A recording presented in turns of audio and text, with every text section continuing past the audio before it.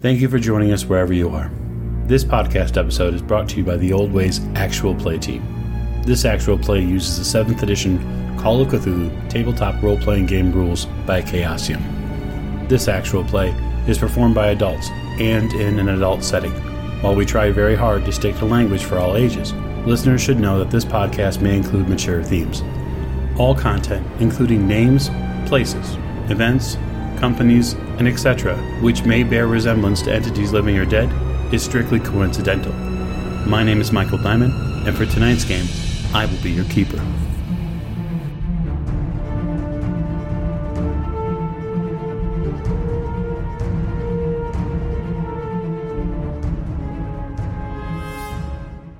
Previously, on the Old Ways podcast. Miss Lane, this is your alma mater?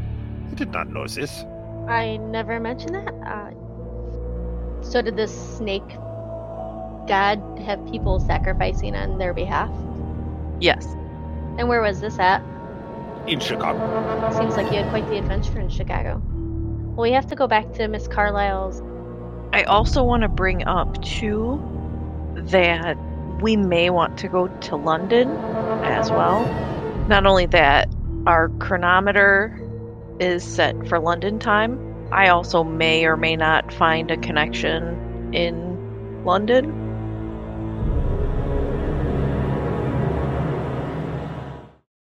Thank you for joining us again on another episode of the Old Ways podcast. I'm your keeper Michael, and I am here with my cast of investigators tonight to play another installment of Masks of Nyarlathotep. We currentently find ourselves a bit north of New York City. We're in Arkham right now, and I'm going to let the investigators introduce themselves, but I want to just state for the record, nothing so far in Arkham has been set on fire by this crew yet. Give it time, though. So to my right. Yes, this is Lonnie, and I am playing Lawrence Edward Oliver Forsyth, a man who is trying to get out of going to a party. Really? Interesting. And then to his right. This is Morgan. I play Lillian Lane, and we are finally going to a party, I think, today. Finally. Yes, party. At the end of the virtual table. This is Jake. I'm playing Jack Doyle, and yeah, it's about time to get to this party. It is. It feels like forever. To his right. This is James. I'll be playing Dr. Sigmund Tattenbach, and what is this about a party? I am waiting for this, yeah. And then our resident firebug, last but most certainly not least. Tiffany, I am playing Maeve O'Shea, and I have better things to do, like read books and learn spells. Oh boy, spell learning. Spell learning sounds fun.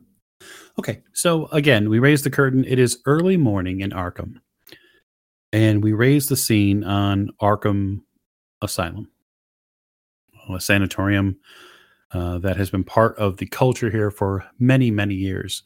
Miss O'Shea, you stand outside its cold and still frosted gates as the local groundskeeper and one of the orderlies assists in opening the gate so you can come in to see your mother. It's about just after 5. Okay. I would hope that I would have grabbed her something to eat.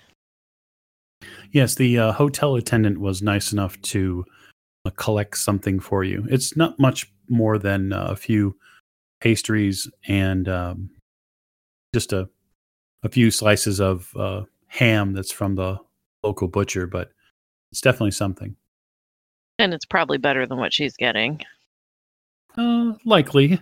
I mean, Christopher did say that he was doing his best to try to improve conditions at Arkham, but much like many convalescent homes and asylums and sanatoriums of its era, it is, well, quite frankly, it is dependent upon a society that supports it, and not every city and town support the need for proper medicinal treatment. I'll just head on in and see my mom. Yeah. The Oh, would and be- sign in. Yeah, they're gonna shove the paper at me. They are indeed. They don't get a chance to shove the paper at you because you commandeer the pen and with a swift hand scrawl your name into the book. You can see the attendant behind the desk gives you a strange look. I see you've been here before. Yes, several times. Well, don't stay too long. Okay. Then I will head in the direction of my mother's room. They usher you back towards your mother's room. Just down the hall and a bit to the right, you see actually a rather quiet and peaceful Arkham. Interestingly enough, there's not a whole lot of orderlies out running around as far as doing their duties. Most of the patients are still in their rooms. There's a couple in the main area that are sitting and just staring out the windows. But unlike the last time, there are not as nearly as many in the open. It's probably because it's fairly early still. You approach your mother's room and you can hear her humming something on the other side of the door. I will knock on the door lightly. Okay. Or then crack it open. You open the door to see your mother painting. She doesn't turn so much as she lifts her head. She slightly inclines her head a bit as if to acknowledge that you've arrived. I will sit down on the bed then and watch her paint for a little while. Coming to say goodbye? Yeah, I brought you breakfast too. Breakfast, eh?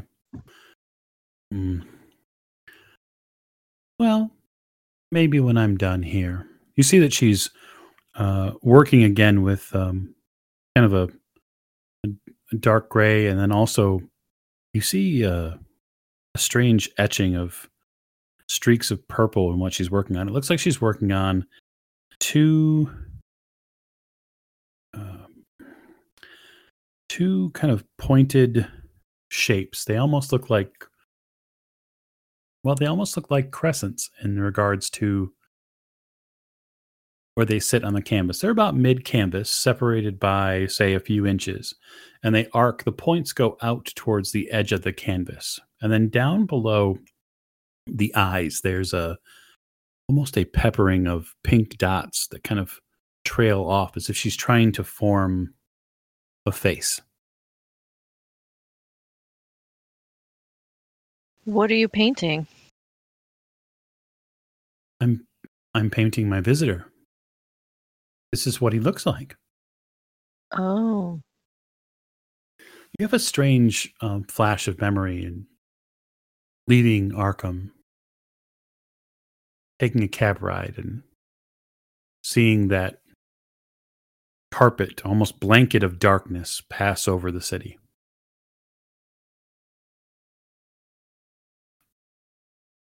I thought he left last night. He returned.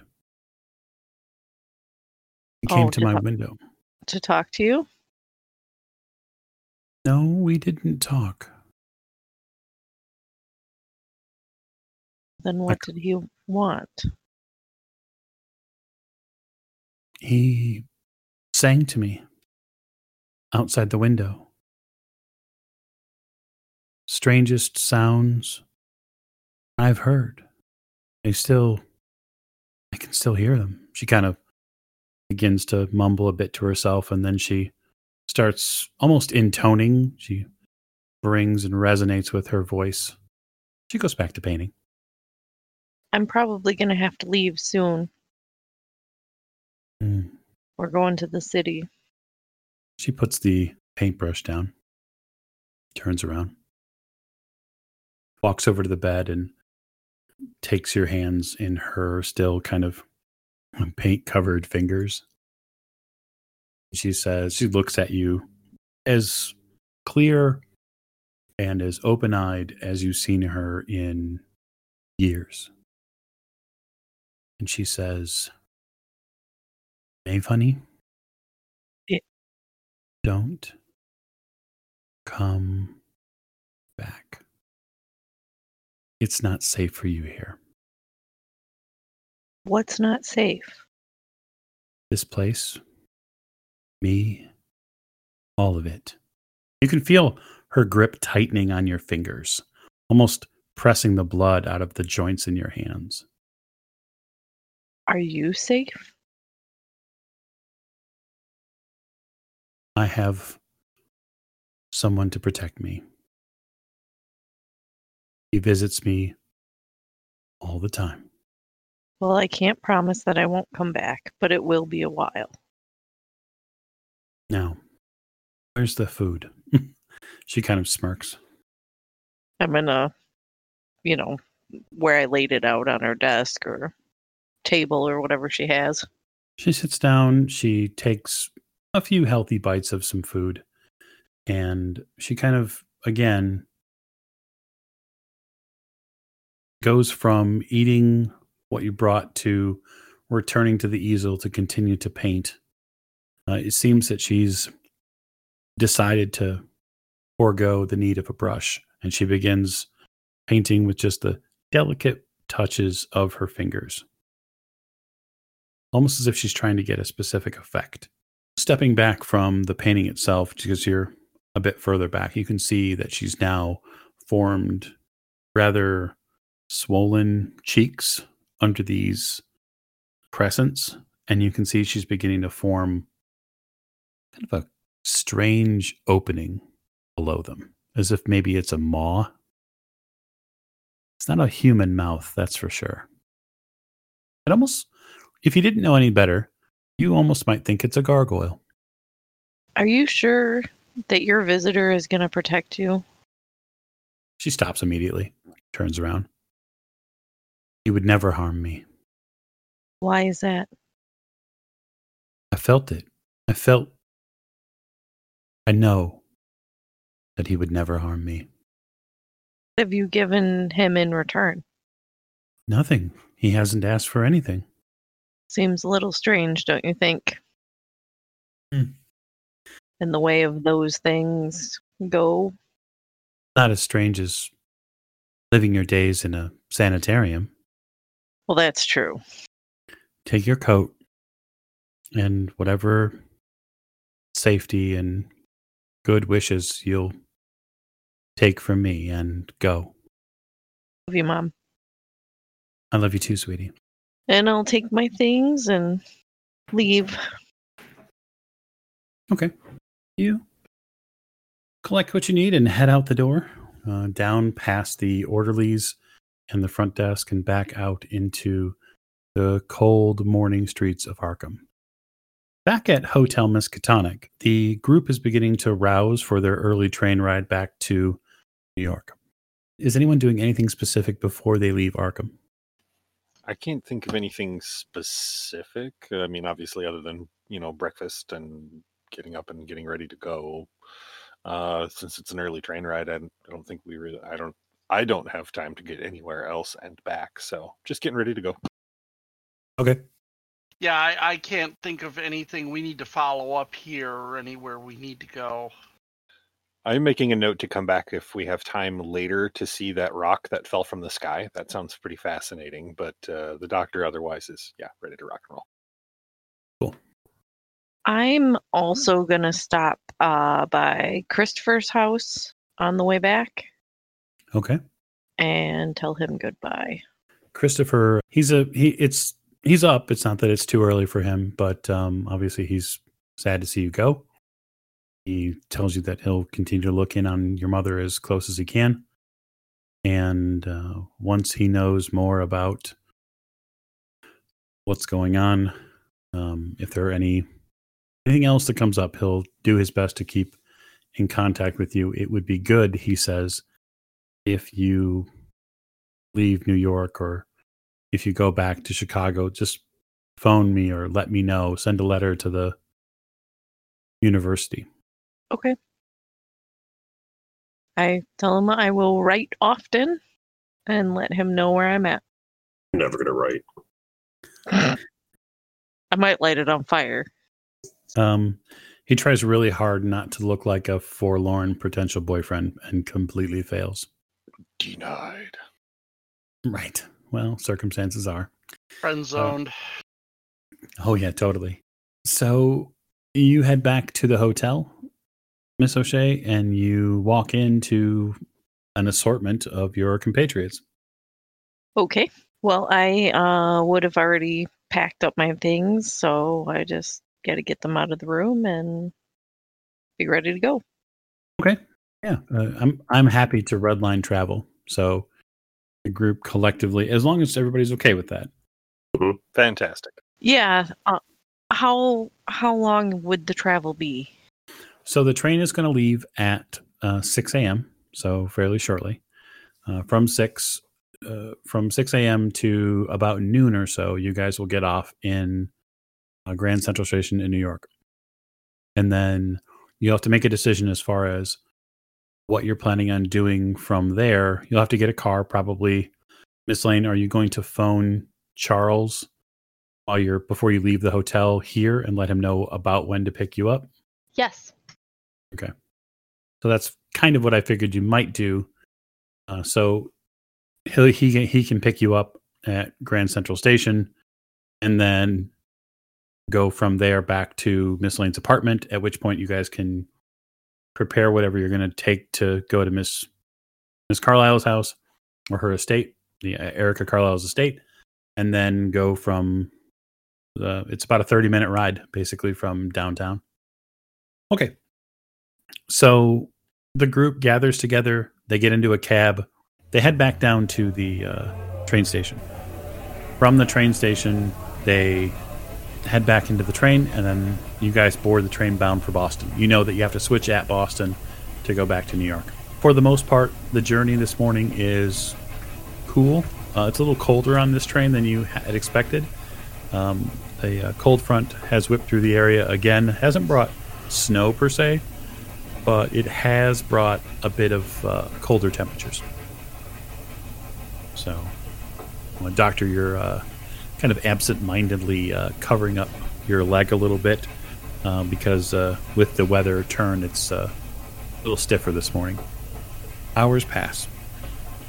People read papers, they sleep, potentially they read strange occultic texts. There isn't much on the early train back from Arkham to Boston as far as it's not a whole lot of people. So there's really not a lot going on. The one thing that does stand out as you guys get into Boston is that there's, at least outside the train station, it seems that there's been some sort of accident. Doyle, did you see this? Look at this. Yeah. What's going on? Looking out the window, you see a couple of horses and a wagon, like a pre-motorized wagon. Looks like it's spilled something onto the road. It's several barrels of something, and now there's a few collected, what look like police officers. And then you see one of the police officers has an axe, and they're opening up more barrels. Oh, Parade. damn shame. I was just going to say that's a damn shame, too. You guys kind of curse in the windows. They're like, oh, God. I'm telling you, Doyle, it can't last long. There's no way that this legislation could last as long as they are expecting it to. Everybody who's staring at this situation, and it is pretty interesting, go ahead and give me a spot hidden roll. Everyone?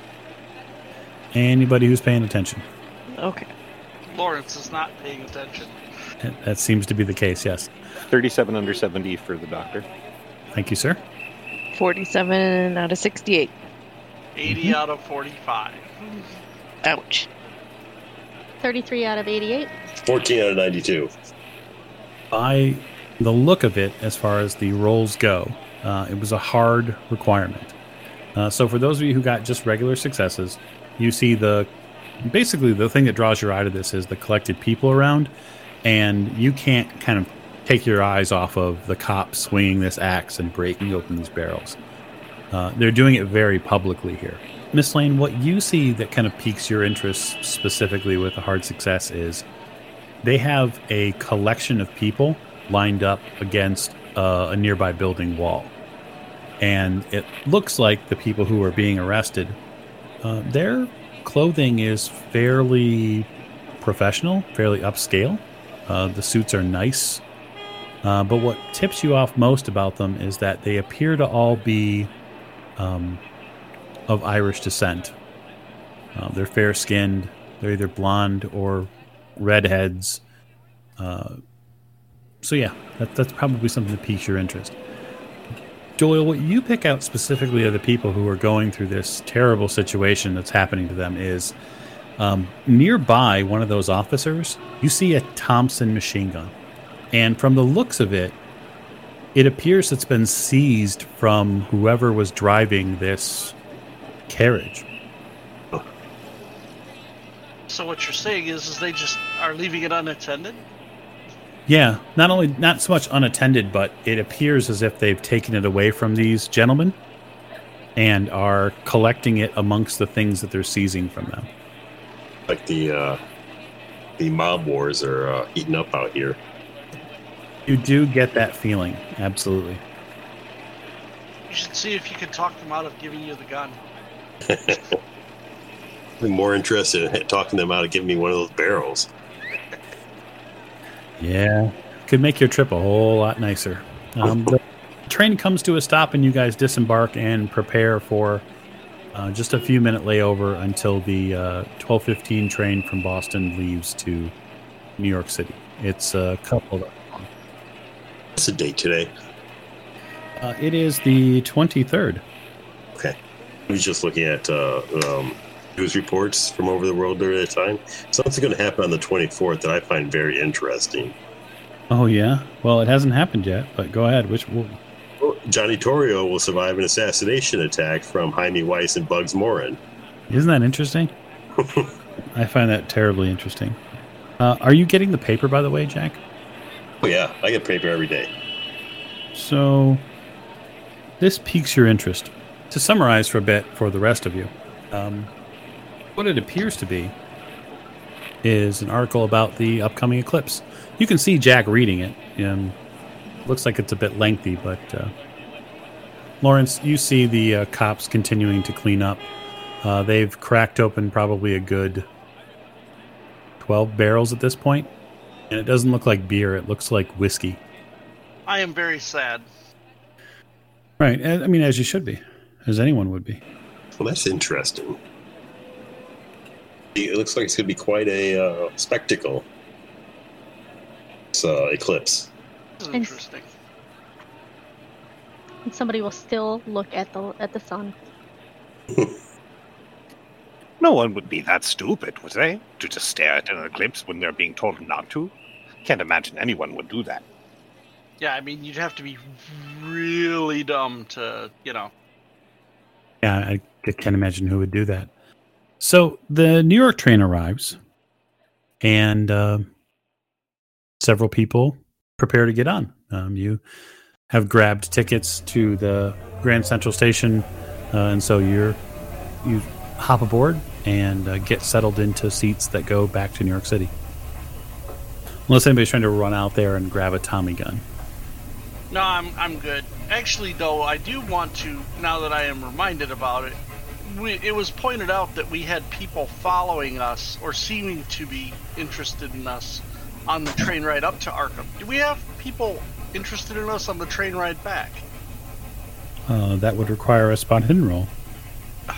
See, my kryptonite rolls. So? That's a hard success. It's a 16.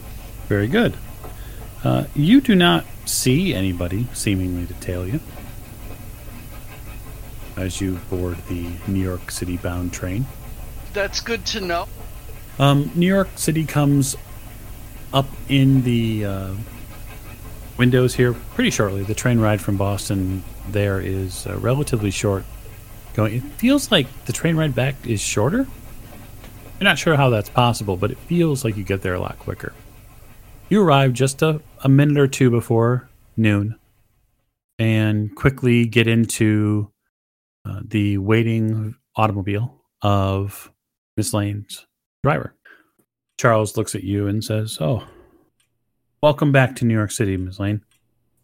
Let me help you with your things." Thank you, Charles. I throw my bags at him. No.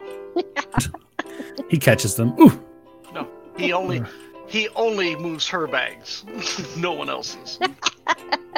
As he should. No, he moves all of the bags, but he moves hers first. You guys get back to the apartment, and Miss Lane, you have about probably an hour or so before you need to leave for the Carlyle estate. I go to my room and I'm going to change out of these travel clothes into something more appropriate to meet with Miss Carlyle. Okay. You all have packages waiting here for you at the apartment. All of your measured and pre-purchased clothes for the party have arrived. Ooh, I try mine on. I want to see what I look like. Doctor, you look pretty good. You feel like a new man, almost. Everyone, put them on. Have to make sure they fit and everything. Yeah, probably should. It doesn't take long to try on clothes to get prepared. They all fit surprisingly well. The only concern you have a bit, Jack, is in the shoulders, and that's because you're worried about the gun holster. So you might need a slight alteration. All right. Well, I'll have to have it altered then, because go without it. It's not terrible, but it's kind of just something that you feel would probably be best. All right. I'm going to have it altered then. Okay. You put your notes down, and Hannah tells you that she'll run it downstairs and have someone alter it as soon as they can. Thank you so much. So, anybody else taking anything of note or need for their trip to the Carlisle estate? Just take my usual bag. Okay. Doctor's bag, cane, usual accoutrement. Yep. And about an hour or so later, you guys gather in the apartment and head downstairs, and Charles begins the long drive out to the Carlisle estate. So the drive itself takes you back out of New York City. So you head north out of the city and into the countryside. It actually kind of reminds you a bit, Mr. Forsyth and Doctor, it reminds you a bit of your trip to Sing Sing to see Hilton Adams, because you follow a bit of the same route. But we don't go on a boat this time. Well, no, you went on a train to get there the last time, but That's true. Okay. But you do see, as you kind of climb onto some of the more hilly terrain in the area of upstate New York, or I should say out of New York City, into the forested area, you pass what looks like a lake. And after you pass that lake, you find yourself in a wide and wooded area that arrives at you arrive at a gate. The gate is probably 10 feet tall. The wall that it is supported by is relatively equally as tall. It's made out of stone. And you see that there are kind of old-fashioned wrought iron entryways that sit on the left and the right-hand side of this as well. There are several people that stand outside the gate.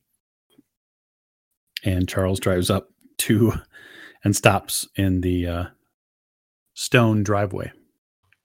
Mein Gott. I have seen smaller castles in Bavaria. Yeah, the estate is fairly large. At least that's the way it seems. Charles turns to you, Miss Lane. This is the place, yes? Correct. Very good. He continues pulling in. One of the men walks up to the car. He's got not a uniform per se on, but he has a kind of a buttoned up jacket and fairly stern look. Can I help you? Charles turns to him momentarily and says, Miss Lillian Lane and her associates to see Erica Carlyle. The guy in the jacket gives the car a once over, just kind of looks very carefully. Mr. Gray said that you were coming by. He whistles to a couple of the other guys, and they begin opening the wrought iron gate. Take a right, follow it as it bends to the left, park in front of the house. Charles kind of nods and begins driving inside. You can drive for a good few minutes. You drive in off of a single road. You take it as it bends all the way around. You begin to see the breadth of the Carlyle estate.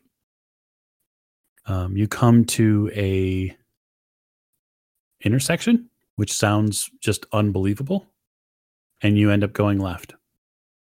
And you see a smaller house in a different area. It looks like maybe it's a, I don't want to say a servant's house, but maybe that's probably what the players would think. The characters would think anyway. It's definitely a secondary house. And then as you turn left, you begin to see this full estate, the actual manor. And it's very impressive. Multiple floors. It's got a wide footprint, a big circular driveway. You see what appears anyway to be forested areas nearby, and what you think is some sort of grand veranda out back. Lillian, this reminds you of your parents' home. Charles puts the car into park with a swift pull of a lever. All right, one moment. He steps out of the car and goes around and opens your door, Miss Lane. Outside the estate, in this circular driveway, you see Gray has come out from the house with a couple of other what appear to be either house servants or house staff. He walks up to the vehicle. Miss Lane. Mr. Gray, how are you? Doing well. Good of you to come.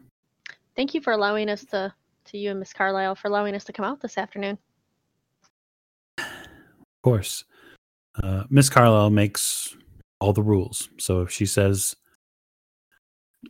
you're okay to come, then you're okay to come. Of course. The rest of you exit the vehicle and you begin to kind of get the breadth of the view here. It's pretty impressive. You get ushered inside the house and you go to what appears to be a sitting room. This is a sitting room that has a fair amount of bookshelves. You see wide leather couches. You see open windows with even though it's the winter, there's still bright sun streaming through them. And there is a service of plates and refreshments on the table that sit in the middle. Mr. Gray stands at one end as you guys file into the room. Miss Carlyle will be with you in a few moments. She's just finishing up some things. Absolutely. Is there anything I can get you while you wait, Miss Lane? I think we are okay, Mr. Gray, but thank you. Of course. He kind of melts into the background a bit. Kind of just stands back and stands in the room. What are you guys doing with your time before Miss Carlyle comes in? I'm sitting down because we can't say anything with Mr. Gray in the room. Having some of the nibbles, wandering about a bit, kind of just examining the room. Yeah, basically the same. So, just getting a rough view of what's here. This looks like a fairly well-appointed library. Not only that, you get a bit of Miss O'Shea, give me a power roll, would you? To not go rifling through her books? Nope, not at all. That's not the power roll. Okay. Pow, pow, pow. Right in the kisser. There it is. That's right. 14 out of 50. Oh, wonderful. So you kind of get into this room and you look and start looking at the books and how it's appointed. And of course, they draw your attention. But what really draws your attention are the couches. You absentmindedly a bit run your hand over them as you're kind of going around one of your fellow investigators. And the feel of the leather reminds you of the leather couch in your dream. And then you start seeing the buttons and the depressions in the arms of the sofa. And while they're not configured in the same way as it was in your dream, the room starts to really remind you of it because there are multiple exits. Right. If I go to the bookshelf where I found the one book, do I see a similar book? No, you don't. You see books, but you don't see a similar book. Okay. James, you hear a pair of heeled shoes coming down the hallway. Whoop. And a very well-dressed and bright, almost as her appearance is very bright. She's very jovial. Erica Carlyle walks into the room. Lillian and your friends, wonderful. I stand to greet her. Erica, it's nice to see you. Yes. Thank you for giving us your time. Of course. Think nothing of it. I'm glad that you called. She walks over to one of the couches and sits down. Has Gray taken care of you, or has he been just a stuffy bird in the corner? He has done a fantastic job of making sure that we are comfortable. I'll be sure to punish him later. Of course. She just gives him a very simple raised. She just raises her arm just slightly. And he walks from one end of the room after shutting the double doors that lead out in that area. She walks to the other side of the room and exits the room and shuts those, leaving you with her. So you'd said that you wanted to discuss some things. It was not a problem at all. Jack, it's good to see you. She gives you a kind of a direct eye, Mr. Doyle. Miss Carlyle. I hope that you're doing well. As always. Why don't you introduce me to your friends, Mr. Doyle? I don't know the rest of them. See, these are my companions, Dr. Tottenbach. Guten Tag, Fräulein.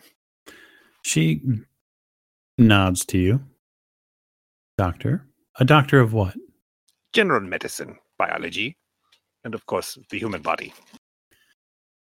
Wonderful. Mr. Forsyth. And a bow. Small bow. Very uncomfortable. And, of course, Miss O'Shea. I'll just nod. She returns your nod. So, please sit, relax. Just the calm before the storm. That's what we like to say before guests arrive. Carlyle, do you mind if I buy myself a drink? Of course. She makes a very swift snap sound with her fingers, and a couple of people come in with completely different refreshment cards. You see some fairly obvious colored bottles are added to the selection. Much appreciated. Not at all. We, of course, stock our own. So tell me, Lillian, tell me what I can do for you. Why call? We were hoping you could help us acquire some information. Okay. What specifically about? We don't want to bring up any bad memories, but we are looking for information regarding your brother, specifically a journal that he had.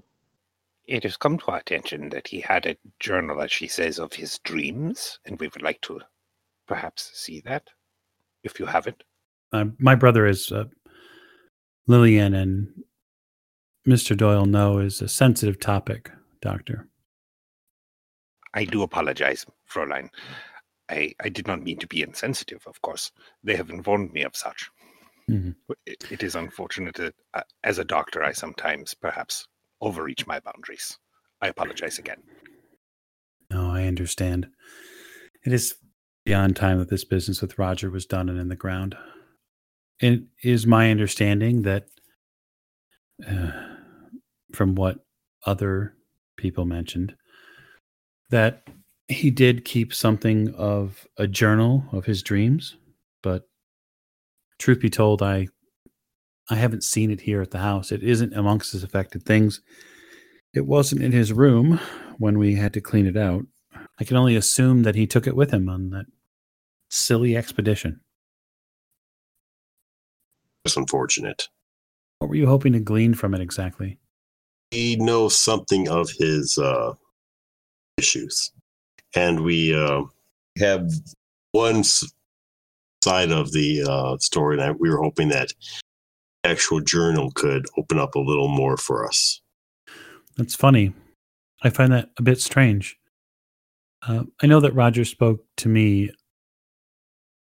just in the throes of his own booze-fueled dreams, that he had written some things down that he didn't understand, or he needed a second opinion on, that he was going to talk to Huston about, but he'd be the only other person that would know about it. What could you tell us about Dr. Huston? What could I tell you about him? He seemed to have a unusually close relationship with your brother. Oh, they were friends for a long time. I mean, before this business of the expedition started, Roger was seeing him often. Socially as well. Well, and quite frankly, if you were a friend of Roger's in his business life, you were likely a friend of Roger's in his personal life. Madam, I don't mean to be presumptuous here. I am an ill-tempered and ill-mannered man in the best of times and not good with my tongue. When you went to collect your brother in Africa, did you happen to gain hold of any of his journals or notes of the expedition? She looks at you, and you do your best not to be completely cut in half by her eyes, which eviscerate you. Yes. I'm not familiar with you, Mr. Forsyth, but you are here on Miss Lane's good name. So I will just say to you the same thing that I said to the papers, which were that there was nothing left of my brother's when we got there. The savages that ripped him apart destroyed everything they could. Unfortunately, ma'am, are you aware of the writer Jackson Elias? No, should I be? Probably not, but he was a dear friend of ours, of all of my associates and myself. He was investigating certain groups in Africa, certain cults, and he had called us to aid him in his investigation, and he was murdered by what we believe to be several of the same people who set upon your brother in Africa. Hmm. There have also been a series of murders in New York committed by the same vile savages over the years. Really? And so, you see, my dear, what we are trying to do is trying to stem further loss of life. Doctor, I appreciate your formalities, and I also appreciate that you've left a woman in charge of your practice back in Chicago, but it's very important to understand that I left all of this behind me years ago. Roger is dead and buried, and that is where he needs to stay. So I'm not sure what assistance the estate can be in this regard. I don't have anything to give you that I know of. There's nothing in his room. It's all packed up and gone. Mr. Elias mentioned some books that your brother may have in a safe that would be of particular interest to us. Books, huh? They would probably be of strange and esoteric subjects. Lillian, go ahead and give me a persuade roll. Impress the shit out of me. Okay, hang on. Oh my god! I love that's Would not. Can you push that? But it's pretty impressive. That is impressive. So You weren't specific on the impressive, Mike. Wow. Damn. It's true. That is as it stands a 97 out of 60, so it is a critical failure. So this is what I'll say. I will allow you to explain, if you want, how you're going to push it, but you need to know that you're in a very tense situation. And so if you're going to push the roll, that's fine. Explain to me, as she probably begins to shake her head no, explain to me how you'll double down and really put all your chips on the table. And then if you do that, I'll give you a chance to to push the roll. So instead of me critically failing again, maybe one of my compatriots can, somebody that can sweet talk her, like Jack, can maybe pick up my slack. So unfortunately, that's not the way this works. Damn. So in the moment we're in right now, at this point, you have failed that roll. And if you don't recover it, the failure stands. The scene plays out with that failure on the book. You Okay. got to push it. Gotta push it. Can we group think a couple of ideas real fast for her if she's Um, having trouble? No, it's not a mass mind here. There's no mental communication between the three of you. I ain't stuck to anybody headwise. A little psychic ability just going saying. on. So I believe in you, Morgan. Tell me how you Do ya? would. Yeah, absolutely. How would you, in a desperate moment of need, if it's really desperate that you really need this stuff, which is why you're here, play it out. I'm thinking. Give me 5 seconds. You're fine. Take a moment. Or 5. I'm assuming Erica is shaking her head no.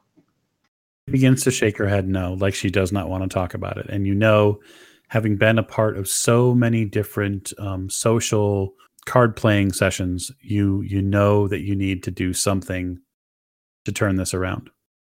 Before she could, put up a hand or anything like that, and I look at her and Erica, again, I know this is not a subject that you want to talk about. I know Roger is gone and dead, and it was truly tragic. But the books in that safe could honestly save a lot more lives. And they are books that we really need to see. Very good. Okay, roll. All right, I'm going to do this and pray. Do it.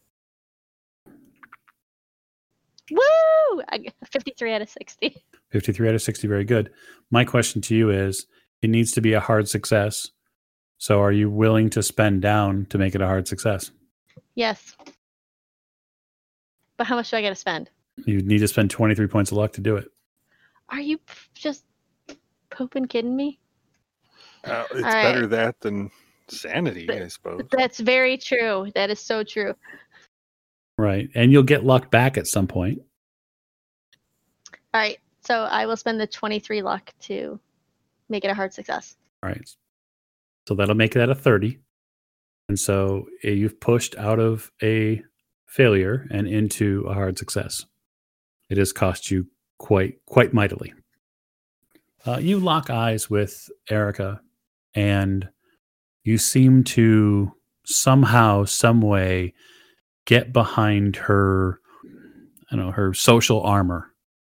And she, for a moment, soften a bit, like she's heard something you've said. And her eyes well up a little bit. And the rest of you now can see that she begins to get emotional. I don't even I don't know what to think about any of it. None of it makes real sense. None of it. All of his friends abandoned him. Everyone abandoned him. That bitch of a woman took him from me, took him from everyone. She kind of gets up and heads to the refreshment table and pours herself something to drink. And you know what the worst part is? I'm glad he's gone. He left us in ruins. But I still don't want other people to suffer. Not if it possibly had something to do with what he did. There are books here. Might be useful. She goes over to part of the bookshelf, and you see a very thick book covered in bright green leather. Writing on it? Yeah, absolutely. It's a Collected Tales of Edgar Allan Poe. Okay. She takes it off the bookshelf. After she takes it off the bookshelf, she takes a couple more books off of the bookshelf. And you see, as soon as she takes more than one book, Gray comes in from the doorway and just takes the books in hand and then walks back out. The books she pulled off the shelf. When she pulls the rest of these books off the shelf, you see a safe that's been built into the bookcase. You see the front of a safe. She gives the knob a few lefts and rights, and then you hear a metal on metal turn as the safe pops open. She opens it up, and you see that there are several books inside the safe. Here they are. I don't know what good they could possibly do you, but I'm gonna step forward and look at her and ask, "May I look at them?" I mean, if you want to be frightened, truly frightened, yes. There's one there I glanced through, and it was horrifying. That's probably the book I'm looking for. She gives you a strange look. It's just something it's not revulsion, it's just true wonder. She's befuddled. She has peculiar tastes in reading. I will, look at the books that are in there. Uh-oh, she's going to look at the books. Hopefully not light anything on fire. Everything in the room starts on fire. Yep, that exact meme right there. Everything starts on fire immediately as soon as you look at them. No, I'm kidding. So there are several books within to look at. The question is where would you care to start? Are there any with any familiar symbols? Familiar symbols. There is one that has a familiar symbol on it. Yes. Okay. You see a estranged arced star, and in the center of it, you see the branch of what looks like a tree that has several smaller branches off of it. That's a symbol that you've seen before. Okay. Like specific to me, I've seen, right? Mm-hmm. Yeah. You saw that in. It matches the same symbol that you saw in Swift's book. Right. Miss Carlyle, it will take us some time for us to research these books. Is there any way that we could perhaps take them with us on loan and return them to you via parcel and postal service? I had actually, at one point, Doctor, considered having the books sold. I would advise against that. They're not the kind of books that need to be general circulation. Yes. Well, everything has value, Mr. Doyle. I'm sure you know that. Oh, absolutely. Books are no different. So she turns to you, Miss O'Shea. I will enter into an agreement with you. Provided you're willing to agree to the terms, you can utilize the books as you see fit. What are your terms? You will agree to only use these books in service to the Carlyle estate in memoriam of Roger. get down to the bottom of whatever happened. And when you're done, burn them. I visibly cringe at the end of that. They are the last piece of anything that Roger Carlyle owns on this earth, or owned for that matter. Those are my terms. I can agree to that.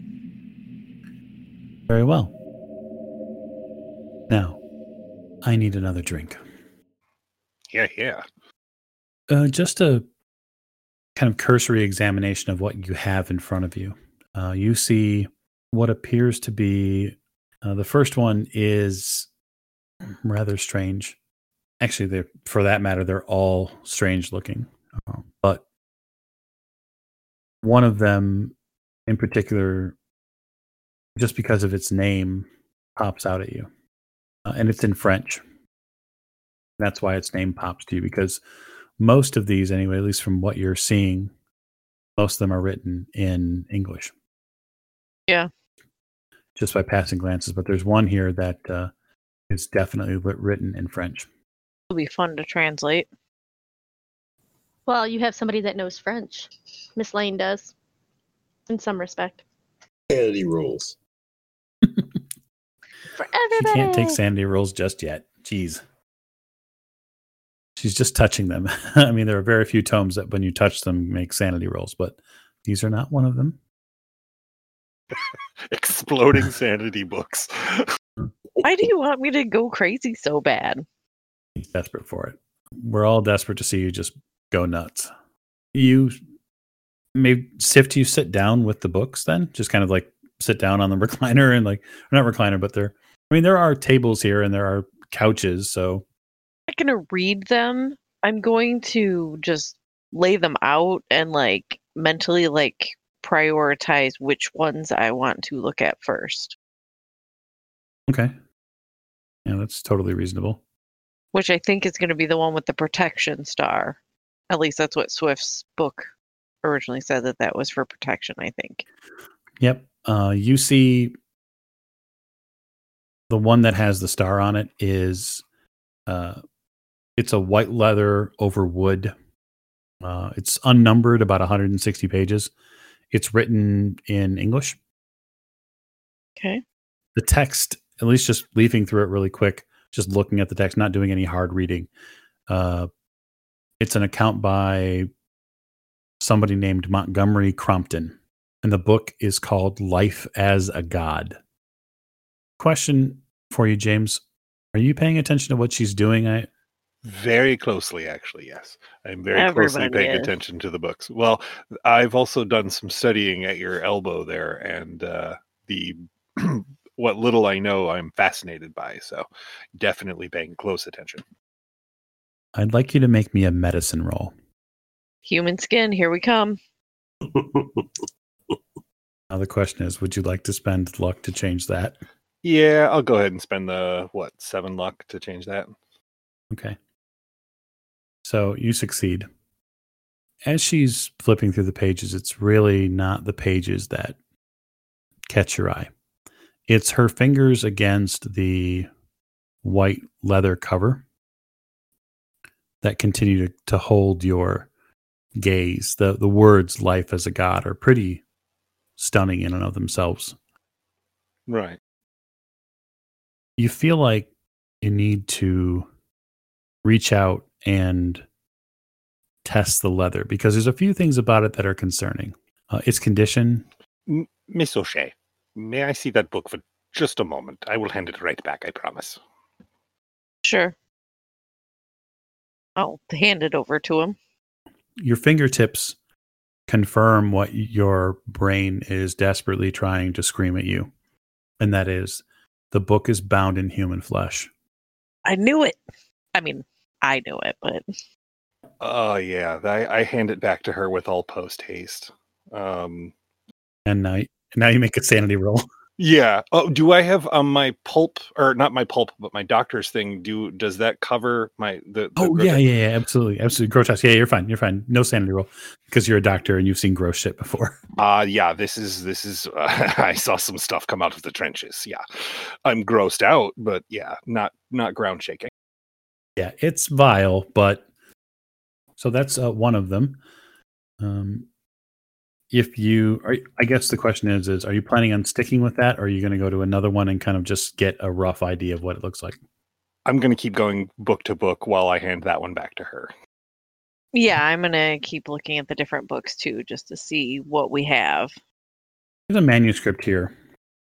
It's written, it appears at least in some archaic form of English. It's bound in green leather. There's no title to it at all. This one also has kind of a strange pentacle type symbol seared into the binding itself. When you open it, the title page gives the work's name, followed by a subtle as written in the so-called Noctic Scrolls. So the title of the book itself is actually called The Noctic Manuscripts. And it's spelled a little funky. I'll spell it later. This definitely appears as an older form of English. It hurts your head to even try to read it. If you're familiar with reading old English text before, and it's a real brain drain to try to. This is all ye and thou and. Mm-hmm. Yep, absolutely. You need time to concentrate.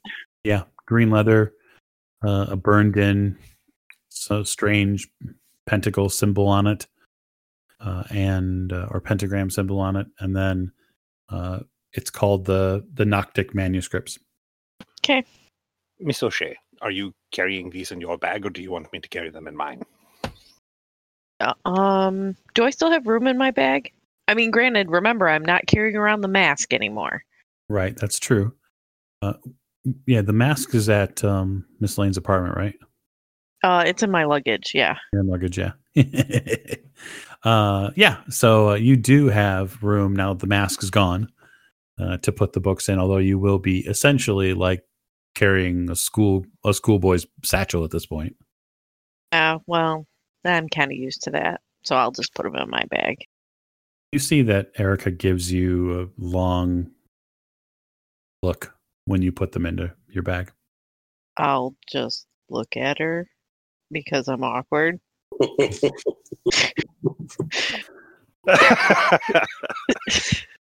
Well, that steals it then. I'm going to own the awkward. I hope to see each one of you tomorrow for the party.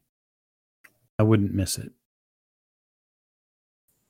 We are looking forward to I it. ask you one last question. I'm sorry, Carlyle.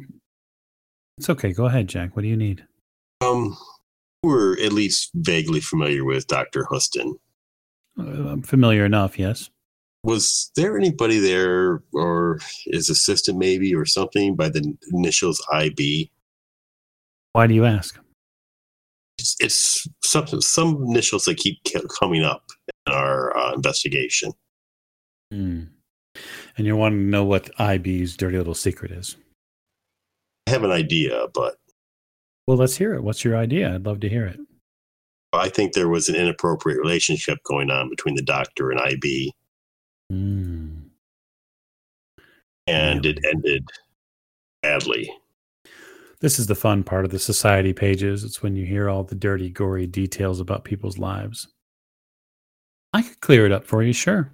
If that's really what you're after.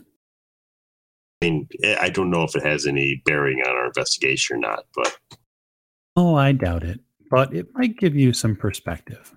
As you probably know,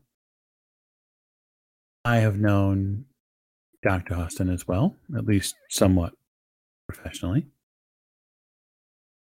And while he's very, very good at what he does, he has not always been the most intelligent of doctors. He made a small mistake years ago, and it blossomed into a much larger mistake later on in life. And IB was, quite honestly, was that mistake. He enjoyed fame and notoriety as a doctor. Unfortunately, as far as he is concerned, um, his former practices were not looked well upon. And even though he was a Johns Hopkins graduate, he did unfortunately enter into an affair with Miss Imelda Bosch, a young woman who arguably could have been. She was young. She was very young. I'll just put it that way. The relationship ended when Miss Bosch committed suicide. She did so after finding out that she was with child. I'll just say that the doctor's reaction to finding out that he was going to be a father was not a pleasant one. And he demanded that she do something. And so you should just understand that my view of Dr. Huston is a little aligned. Roger had to come in and sweep everything under the rug. He used our considerable social and financial power to clean up any loose ends. And I have no doubt that that was part of the reason why he was able to leverage someone as intelligent and as powerful in his field as Dr. Huston into the expedition in the first place. It seems he was more than willing to feed the country, as it were. Well, wouldn't you, if you were in that position? Indeed. Did they ever find this woman who went on the expedition, who led your brother into this expedition? Benet? No. She probably ran off into the jungle where she came from. I have a party tomorrow to prepare for. So if you don't mind, I will bid you adieu, as they say. And I will see you back tomorrow morning bright and early. Thank you for your time, Miss Carlyle. We are looking forward to it. All right. You guys take your leave. Mr. Gray walks you out back to the waiting car where Charles is, and you guys exit the estate in a fairly comfortable and yet equally disturbed frame of mind. I'm going to call tonight's session there. We'll place you and pick you up the morning of the party. There is a huge event, a huge eclipse event happening tomorrow, and our listeners will not want to miss it. So thank you so much for listening. We look forward to coming back next week with you, and everybody have a good night and stay safe.